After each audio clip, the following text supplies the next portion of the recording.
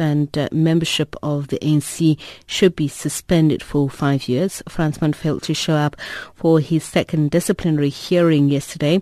Acting NDC chairperson Susan Shabangu said in a statement that by not attending the disciplinary hearing, Fransman denied himself a second opportunity to present his case and prove his innocence, which he protested publicly after the allegation of sexual assault became public knowledge in January 2016.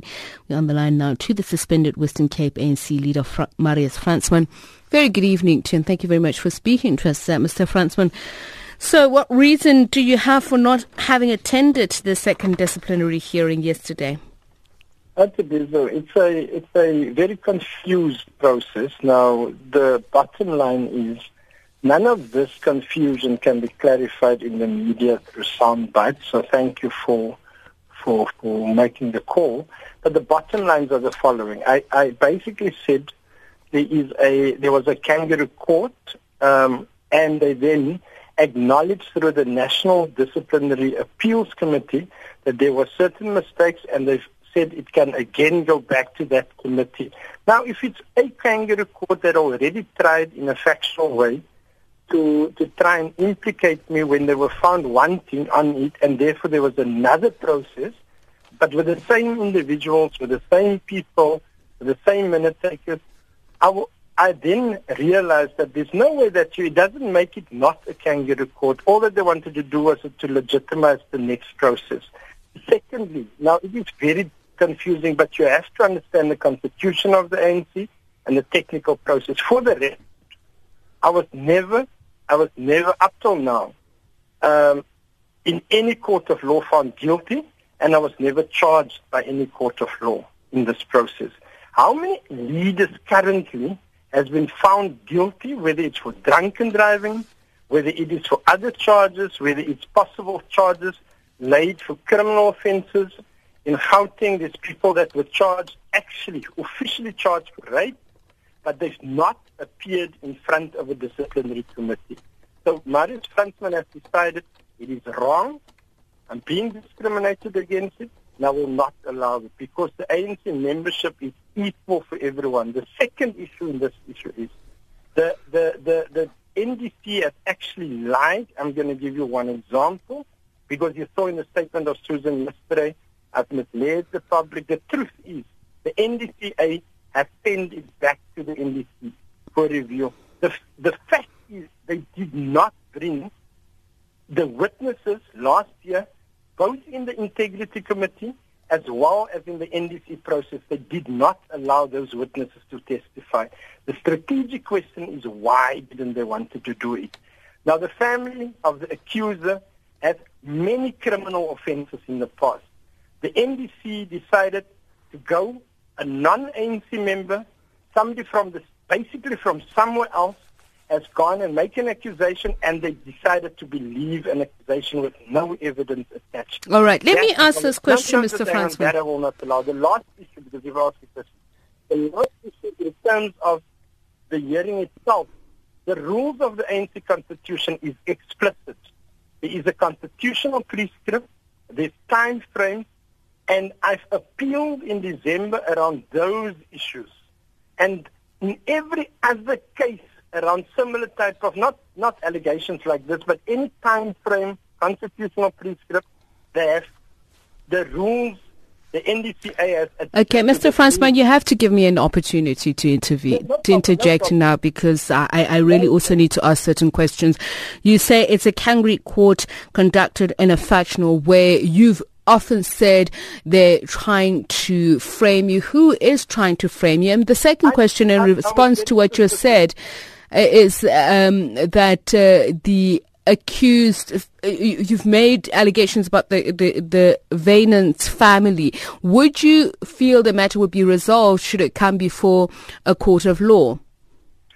Look, what I'm saying is that I know this was a lie. Right from the start, it was a lie, and I'm standing by that particular issue. But back to the question around who in a factional way, because that seems to me you've got an interest in that, right? Remember what I'm saying. Disciplinary processes must never have eyes. So you must treat everyone equally at the disciplinary process. I'm saying officially that didn't take place in my case. Now, Derek Hanekom, the chairperson of the National Disciplinary Committee, a guy called Krish Naidu, also the one, for example, that works in Derek's office, works in the studios. He, for example, was the minute taker. Middle last year, we've already indicated here is a serious problem because both of them have factional interest in the ANC processes in the Western Cape. The objective in September of 2015, I stood up in a National Executive Committee meeting, not last year, the year before, and I said we uncovered a plan and a plot in the Western Cape, which Derek Hanekom and others are part of, to bring the president down and the chairperson of the ANC in the Western Cape down. I'm saying officially here that I've already said that in September 2015 in an NEC. The chicken has indeed come home to roost. I was dealt with last year, and Derek Hanekom was prepared on a motion of no confidence in the president.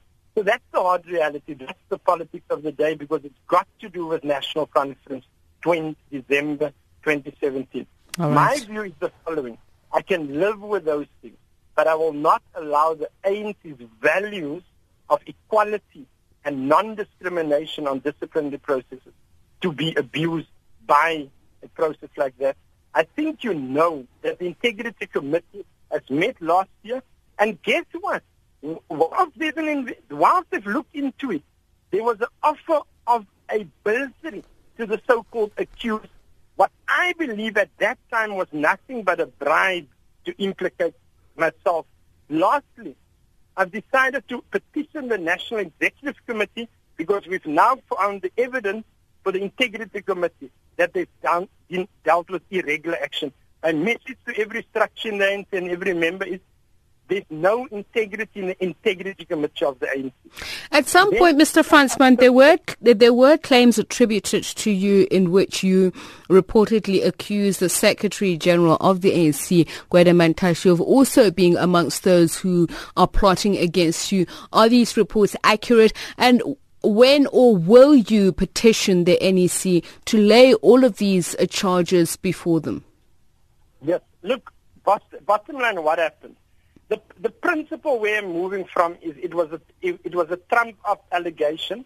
Then there was initial individuals.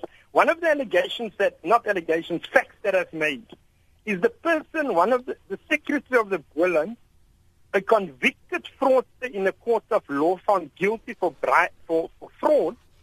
He is the one that sent me 5 days before the so-called allegation a message with the following words. Fransman, you will see what we will do with you. This was in December 2015. And you will soon become the biggest embarrassment. A week and a half there, walla, I became the biggest embarrassment. So the person, therefore, that has protected him was Hanekom. Why is that individual convicted for fraud not yet?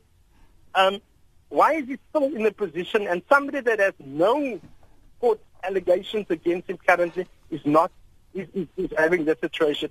The issue around the SG, I don't believe the SG originally wasn't part of a plot like that. The SG and others became opportunistic because the deputy chairperson of the ANC in the Western Cape is, for example, somebody that would serve the interest of a faction against the president and for regime change. The position is, as the leader of the ANC, we can go tomorrow to any branch meeting. We can go tomorrow to any provincial general council. The good thing that happened, I'm stronger on the ground in the structure.